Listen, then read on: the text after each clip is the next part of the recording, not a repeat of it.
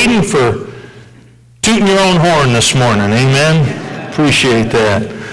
That was a blessing. For want of a nail, the shoe was lost. For want of a shoe, the horse was lost. For want of a horse, the rider was lost. For want of a rider, the message was lost. For want of a message, the battle was lost. For want of a battle, the kingdom was lost. And all for the want of a horseshoe nail. That's an old poem called For Want of a Nail. In 1993, when I was just 20 years old, 2 full years before I came to Christ, I got a job in the aerospace industry as a quality inspector in Suffield, Connecticut, a little company called Adams Industries. Doesn't even exist anymore. And it was through this field that God would provide for my family and allow me to be a minimally financially compensated member of 2 local churches after I got saved, because I had a good job in the aerospace industry, and it wasn't a burden, it was a blessing. And I would stay in the aerospace industry until I went off to Bible college, and then after I came back from Bible college, I would go into literally the exact same corner of the industry for the competitor of the company I worked for more money. So the lesson is, if you go to Bible college, you'll make more money afterwards. No, I'm just kidding. Amen. Amen. Little did I know the Lord would use it to help shape me, and particularly just thought processes.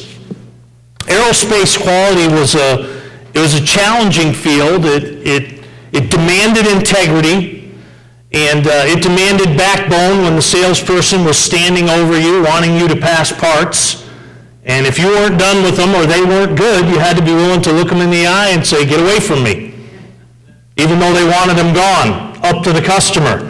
And so you had to have attention to detail, and I call it persevering watchmanship in monotony. 1 part out of 10,000 might be bad. You had to find it. And so many of the parts that we dealt with were smaller parts, fasteners, intricate tie rods, bolts, screws, nuts, rivets. And they were parts that if you look at a jet engine, they are seemingly insignificant when compared to the housings or the cabins or the turbine discs. But our customers, they were various. And I remember one particular year, a customer I had where I had a 99.999997 success rate. And I went to this customer. They were in Canada at the time, and all the inspectors from the various places were introducing themselves. And I remember the man spoke with a thick French accent, and he said to me, after I had looked that year, I'd looked at over 500,000 parts that I had sent up to them. And I had 12 that were mismarked. And the man said to me in that thick French accent, I'll never forget it, he said, "Why were you not 100%? And I remember at first being a little bit taken back, and I told him what had happened, and they were looking for perfection. And you say, why? Because all of those parts go 30,000 feet in the air. And they carry your family and my family. Amen? Or they carry military pilots on important missions, and they need to work. And I think about how, especially those little parts, were so foundational to what was going to happen in the air. And I think of that verse in Psalms 11:3, and it says, "If the foundations be destroyed, what can the righteous do?" You know, ladies and gentlemen, in the last 50 years of our country, really 60, there have been nefarious people who have sought to destroy the very foundations of what America is. And if you don't believe that, you're not paying attention. There are literally now 3 generations of people in America who hate America. who go right out there. They say we hate it, and I think about, and I could go into. You ought to look up sometime. Hurlong was the congressman from Florida who introduced the communist goals for America in 1963. I look those up sometimes. It's amazing how many of those have come to their logical conclusion. And I'm not here to talk about all those things today, but I'm here to I guess discuss and say foundations are important. I remember when I was in Bible college, we stayed in a home. It was such a blessing. A sweet lady in her 70s who was widowed. She owned this home, and it was right off campus. There were only 3 houses off campus. One of them was a house for a restaurant. They stocked everything there. One of them, a man lived right next to us, and he worked at the car dealership that was literally, as Brother Steve Sanders knows, from here to about that wall. And then there was one other house, and we lived in that house. And this house, on the side of it, had a tree, and the tree, most trees grow like this, and sometimes you'll see trees that split off like this. This tree grew like this. And this moved, and it, what it did, Brother Stark, was it pressed on the foundation. And that foundation began to bow, and every time we got a gully washer of rain, you know what happened in that basement? Water. Why? Because there was a foundation problem. I think we know this according to Matthew chapter 7, verses 24 through 27. Foundations matter. What is the man? The wise man. I'll liken him to somebody who built his house upon a rock. That was his foundation. And he was the one who heard the word of God and did it. But then the foolish man, the one who heard the word of God and didn't do it, what did he say about his foundation? He built on the sand. And any builder will tell you, if you build a foundation on sand, you're going to have trouble. Foundations are important. Each year when I was in Bible college, Dr. Tom Malone would walk us through the student handbook. And he would remind us that each of us was there to learn, not to teach. And also, that while we may not understand each of the rules in the handbook, each one was there for a reason. Matter of fact, he used to tell us, we have to come up with a new appendix each year because you guys keep figuring out ways to break rules we haven't invented yet. What I learned from my pastor during those days in New England and from Dr. Malone was to not only be biblical in my convictions, but also principled and biblically conservative and considerate in my preferential positions. For both of these, the key is to saturate yourself with the Scriptures. The passage that we looked at today, it's Proverbs, so it'll deal with many subjects, but we see the same verse basically twice in Proverbs 22, verse 28, and then Proverbs verse 23, verse 10. If you look at it there, it says, Proverbs 23, 28, remove not the ancient landmark which thy fathers have set. And then down to verse 10, chapter 23, it says this, remove not the old landmark, and enter not into the fields of the fatherless. When God's people were getting ready to enter the promised land, he instructed them in Deuteronomy chapter 19, verse 14. He said, thou shalt not remove thy neighbor's landmark, which they of old time have set in thine inheritance, which thou shalt inherit in the land of the Lord thy God that giveth thee to possess it. And then he warned them, Deuteronomy 27:17, cursed be he that removeth his neighbor's landmark, and all the people shall say amen, he said. What was so important about these landmarks? What were they? Well, they were given by God to divide the promised land. We talked about that last week as we looked at the book of Joshua. A great portion of Joshua is God dividing up the land. But then they also marked off property. We have some old farmers in the room. And you are familiar with the term a witness tree. What's a witness tree? It's a property marker. Sometimes it would be like on our graphic here, a little stone. That was a landmark, a marker. It was handed down from generation to generation, and it was not to be moved or shifted in any way. I know we've had a man in our church years ago, and it's so sad when neighbors are like this. I think the story Miss Anna told today about her and her neighbor and how they just got along, had an issue and got along like neighbors should, amen? But this man had told me that him and his neighbor were in court over 2 feet of property. Wouldn't that drive you crazy to think about? First of all, spending money on a lawyer for 2 feet of property. Ouch. You know, I think about Merklingers and what you had to go through. Oh, just silly. You know, just, my goodness. But here God clearly says, listen, we are not to remove the landmarks that have been set. Leave them alone. And God, I want to just say by way of application in this message, God has given us some spiritual landmarks that we just can't move, ladies and gentlemen.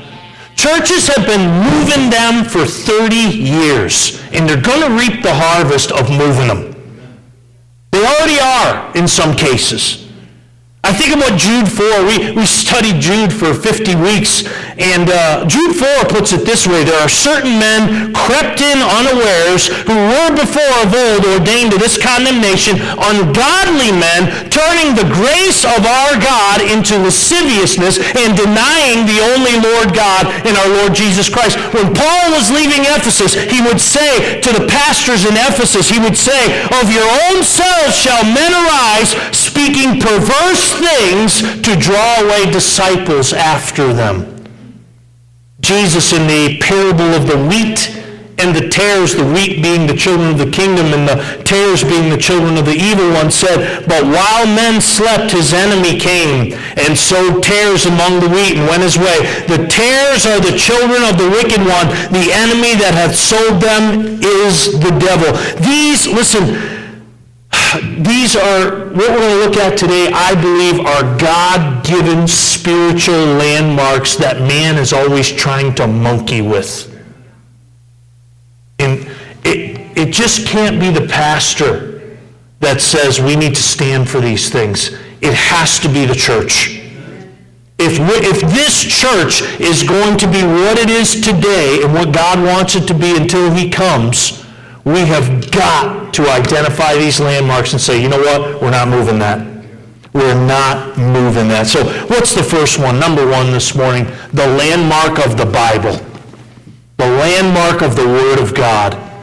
Amen, amen, amen. Psalm 19, verse 7 says, the law of the Lord is perfect, converting the soul. The testimony of the Lord is sure, making wise the simple. Let me read you from our articles of faith here at Loomis Park Baptist Church what we believe about the Bible.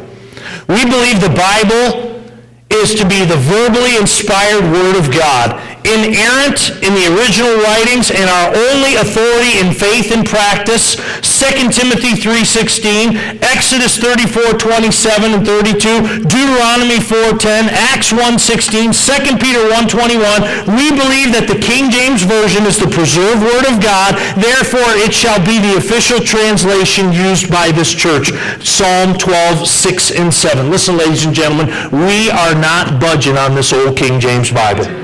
We're just not doing it. Everybody else can do it. They can get caught up in all the arguments in the Bible of the Month Club and all that. We are not moving from this. We are not moving this landmark. Not doing it. Just not going to do it. We believe that the Holy Spirit is the author of this word. 2 Peter 1:21 tells us, for the prophecy came not in old time by the will of man, but holy men of God spake as they were moved by the Holy Ghost. We believe that man is the instrument that God used to write the Bible. God used Peter. God used Paul. God used Moses. Yes, but under divine inspiration of the Holy Spirit. And we believe that the result of this is the infallible Word of God. Heaven and earth shall pass away, but my words shall never pass away. And God promised to preserve His Word. So how do we guard the landmark of the Bible? Well, I'll tell you the first way you guard it is read it. Read it. Don't let this book, listen, I've got teenagers, and teenagers are unique. And you can take that any way you want it, amen? Unique's one of those great words. It's like interesting. If you meet somebody and say, well, how's that guy? So, well, he's interesting. Now, interesting can mean interesting, or it can mean interesting, amen? It's kind of like when your wife says, fine, beware. How are you today? Fine. So we're going out to dinner tonight? I was thinking about getting you some roses. Oh, mercy. And teenagers are interesting. You know what teenagers do? Sometimes they just put their Bible on the... Whoops. I thought it was there. Amen. They put their Bible on the shelf, and they leave it there till the next service. I know some adults who do that too. Right? Read it. Read it. The best way to guard that landmark is to read it, to know what it says, because I'll tell you what, if you read it, you'll begin to love the God it tells you about in here. Read it, meditate upon it, study it, memorize it, teach it to your children. Listen, families, I know you got little ones, family devotions, it might as well be like the Battle of Okinawa. Just trying to have a regimented family devotions when you have little ones. Keep doing it. Keep doing it. I need some amens from some older parents too. Keep doing it. Amen. Keep doing it. The landmark of the Bible, we're not moving it. We're not moving it. Let me give you another one, and this one's moving all the time. The landmark of salvation. Listen, people continually mess with salvation. There was an ad, and again, I got home late last Sunday night, and it's gotten all kinds of talk about it this week, but there's an ad during the Super Bowl by this thing called He Gets Us. Let me tell you something. Those people pervert salvation. They are apostates. They pervert it.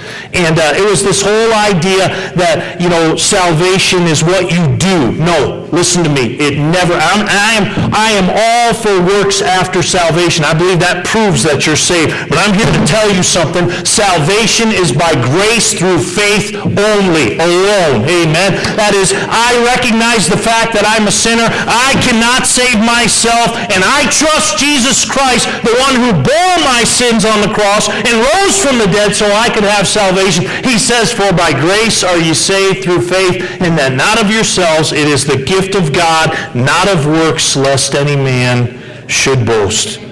Listen to me. Salvation is found only in Jesus Christ. It's not found in Allah or Buddha or any other false deity. This is what the Bible says. Jesus himself said, I am the way, the truth, and the life, and no man cometh unto the Father but by me. Acts 4:12 says, neither is there salvation in any other, for there is none other name under heaven given among men whereby we must be saved. Remember, ladies and gentlemen, the Bible says in Philippians chapter 2 that one day at the name of Jesus, every knee shall bow and every tongue shall confess that he is Lord to the glory of God the Father. Let me say, salvation is only by grace through faith alone. Salvation is found only in Jesus. Salvation is only found through the blood, the shed blood of the Lord Jesus. See, the wages of sin is death. Without the blood, there is no remission, Hebrews 9:22 says. But Romans 5:8 says, but God commendeth his love toward us, in that while we were yet sinners, Christ died for us. But verse 9, don't forget verse 9, much more than being now justified by his blood, we shall be saved from wrath through him. Listen, we can't move the landmark of salvation. It is only through Christ. It is only by grace. It is only because of his blood. We can't move that landmark. No matter what man says. No matter if those that creep in want us to change that. We can't move it. We cannot move it. So there's the landmark of the Bible. There's the landmark of salvation. I think of this particular landmark as probably one of the most assaulted in our day and age. And I have to be honest, and I don't mean this to be snarky, but I don't give a care what you think about this. And that's the landmark of marriage. Landmark of marriage. You can't move that. You cannot move that. And let me just say, I know we have some divorced folks here, and you've been through a divorce, and there are very few more heartbreaking things, especially in the day and age we live in. I've talked to countless Christians who said, I didn't want a divorce. I didn't want it. I told them I'll work anything out, and that person just went ahead with divorce. But let me just say, first of all, the landmark of marriage participants. You can read about it in Matthew chapter 19. They came to Jesus and they asked him, hey, can you divorce your wife for any cause? And they were trying to trap him. And Jesus began and he talked about, go back to the garden, he says, didn't God create them male and female? It's a landmark. Sorry, not sorry.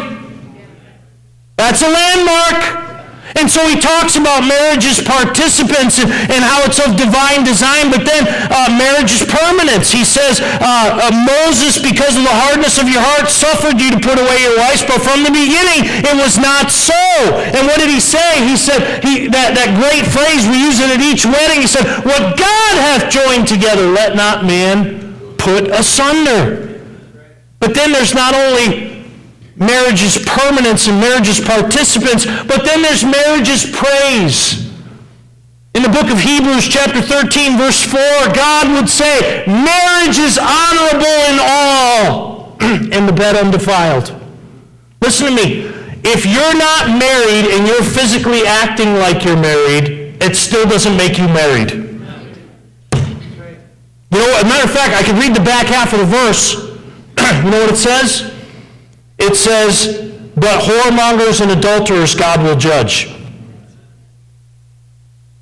You know what that tells me? Marriage is a land. You know, I've told so many young couples who were living together and acting like they were married, I've said to them, go to the courthouse, get your paperwork, come in my office, I will marry you, and then you can enjoy marriage before God like he intended. I'm going to tell you something, ladies and gentlemen. This world is monkeying with that landmark. And too many Christians, recently, a friend of mine had mentioned a pastor who had forsaken his ministry, had committed adultery and forsaken, and by the way, bless God, if a pastor commits adultery, he needs to be fired. Amen. And I had said to the man, I said, you know, I'm so sorry about, not the man who committed adultery, just the friend.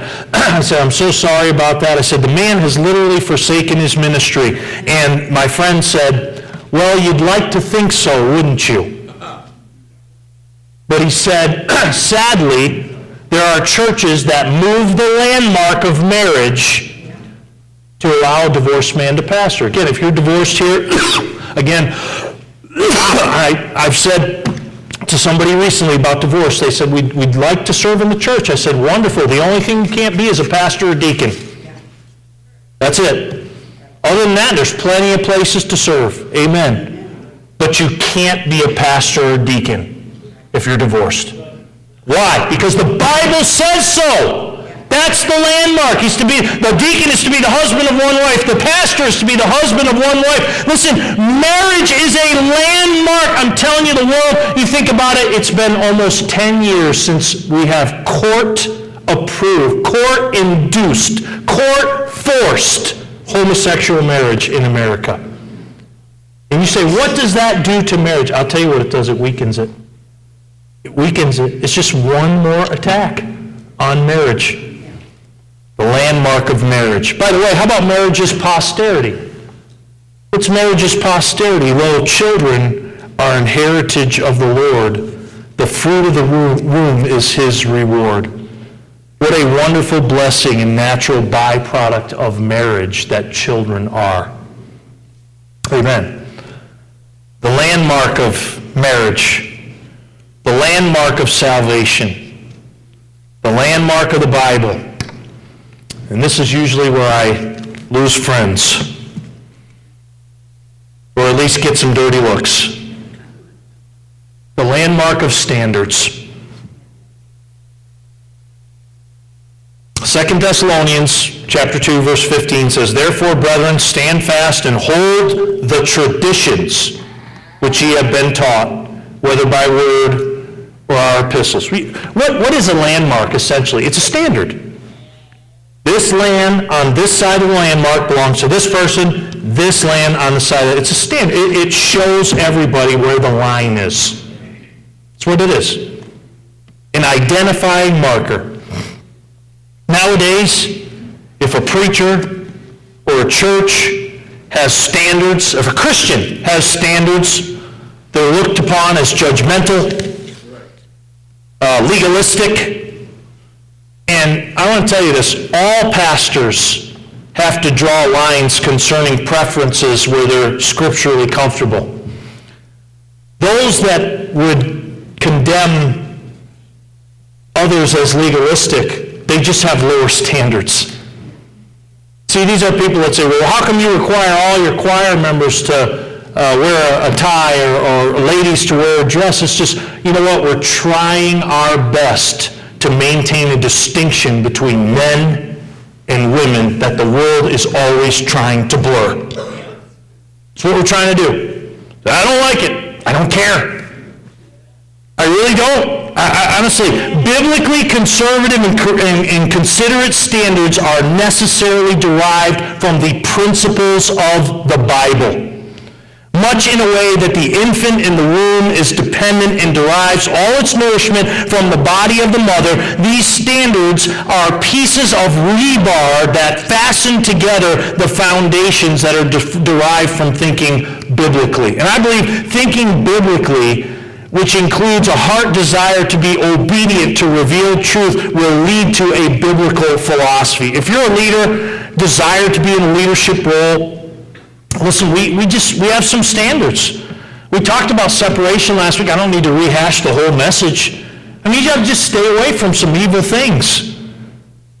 We have a standard of faithfulness. We'd like you to be here. We have a standard for proper dress. And again, I'm not here to address every last thing, but we don't. I think too many churches, ladies, the yoga pants need to go. Yeah. And there's nothing modest about it. You can't read about modest apparel and say, I'm going to wear yoga pants and tight jeans to church. What you do in your home is your business and none of mine. But what you do in the church of God affects everybody. Landmark of the Bible. Landmark of salvation. Landmark of marriage. Landmark of standards. Oh, I think about this one, even just this week. The landmark of godly music. The landmark of godly music. You read, and again, there's not a lot in the Bible about genres of music and whatnot, but I'll tell you what, you read in 1 Samuel chapter 16, verse 23, it came to pass when the evil spirit from God was upon Saul, that David took an harp and played with his hand, so Saul was refreshed and was well, and the evil spirit departed from him. Ladies and gentlemen, I think that the Schwens do a phenomenal job guarding the landmark of godly music. I really believe they do. Can we just leave that right where it is? No matter what the world does, no matter what the worldly worship crowd does, can we just leave that landmark alone? Can we just leave it where it is? Please understand, there is some room for liberty here. I understand that. I remember, how many of you remember back when we had Dr. Mike Zachary and he did our hymn fest, and he did such a great job explaining the liberty within godly music. But I'll tell you what, this week, one of our own members who has a daughter in a Christian school in the area, Christian school, go to a basketball game and they're playing AC/DC before the game. The same band that wrote Hell's Bells and Highway to Hell, and hell ain't a bad place to be, where the lead singer died at 29 years old, choked on his own vomit, and is probably in hell. A Christian school! How does that happen? I'll tell you exactly how it happens. They take out their shovel, and they dig up that landmark, and they move it over here. And then the next generation digs it up and moves it over here. Listen, keep it right back there where it belongs. It's a long way from and can it be and it is well with my soul to AC/DC, but it's a short step from Christian rock to AC/DC. It's ridiculous. It's absolutely ridiculous. Godly music. Leave it alone. You say, well, it's a little too conservative here. Thank God for it is what you ought to do. Because there are a lot of churches where it's way too not enough conservative. I could go on. I have pages of quotes about rock music here. From rock musicians telling you exactly what it is. I'll tell you what, just leave that landmark alone. Leave it alone. Godly music. I think about the term Christian rock. I remember my pastor years ago, somebody said about Christian rock, he said, well, it's like soft rock. And my pastor said, have you ever been hit with a soft rock? I thought that was funny.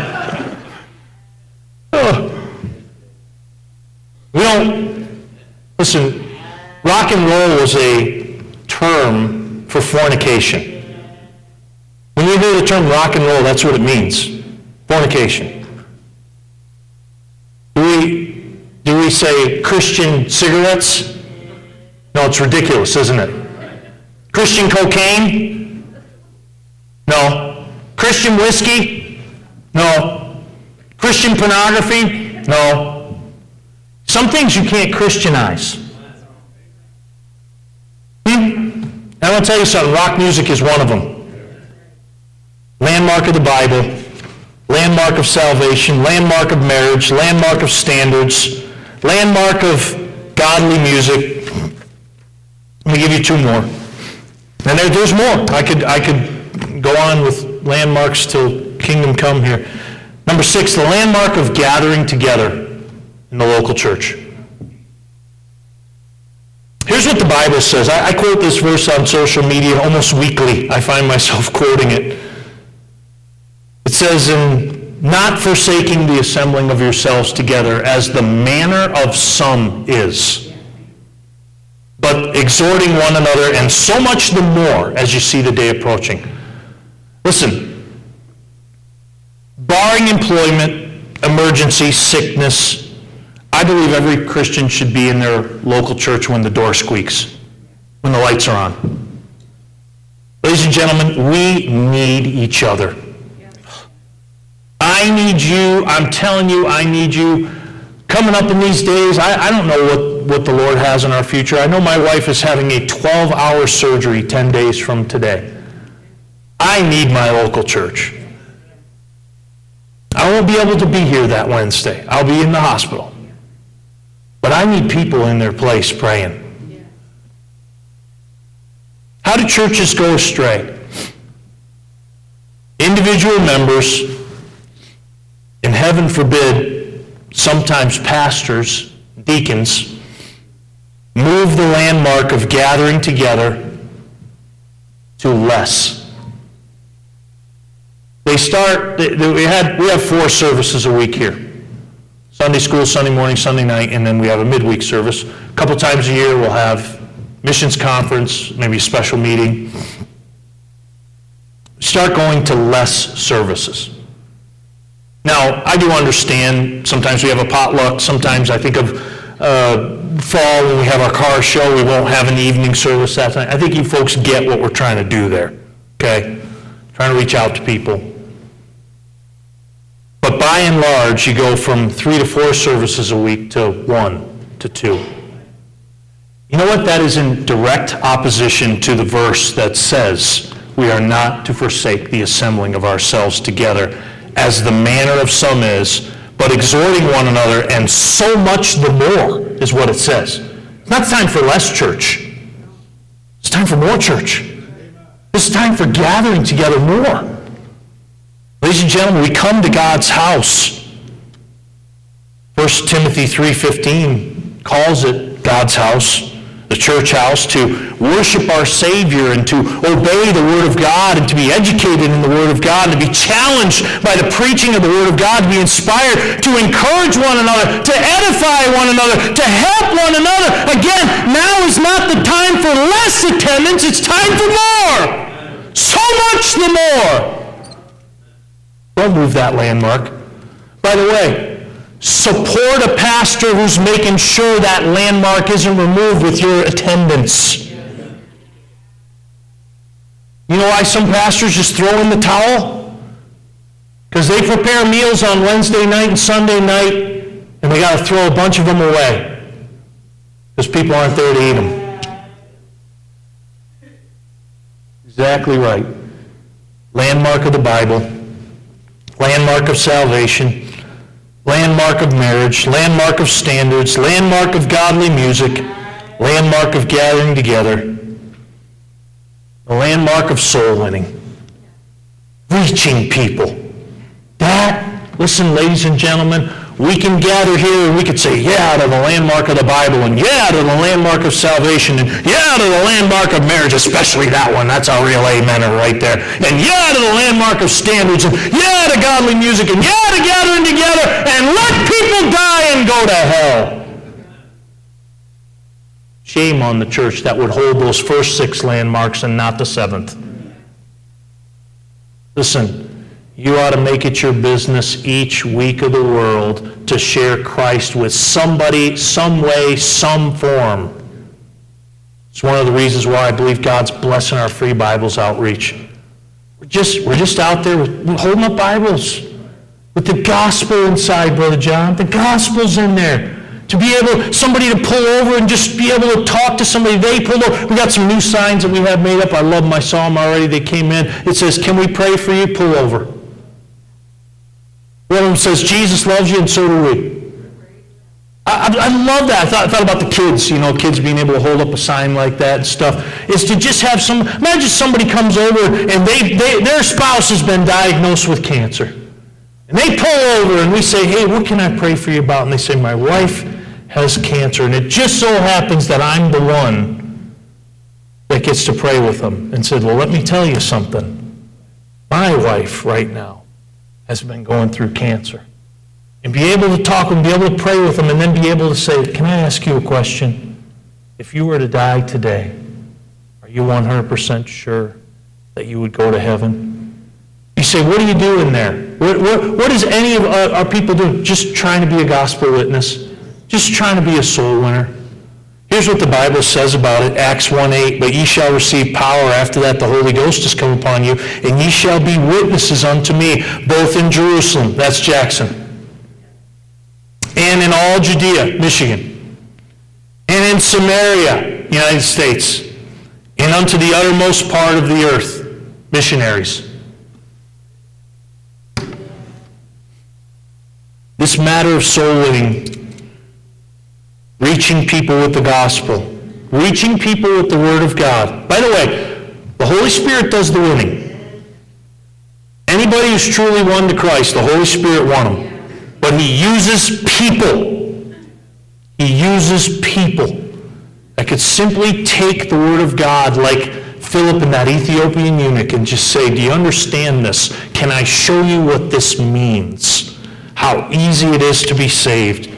Witnessing, giving the gospel, confronting men and women and boys and girls is the heartbeat of the church. And when the heart stops beating, the body dies. Listen, folks,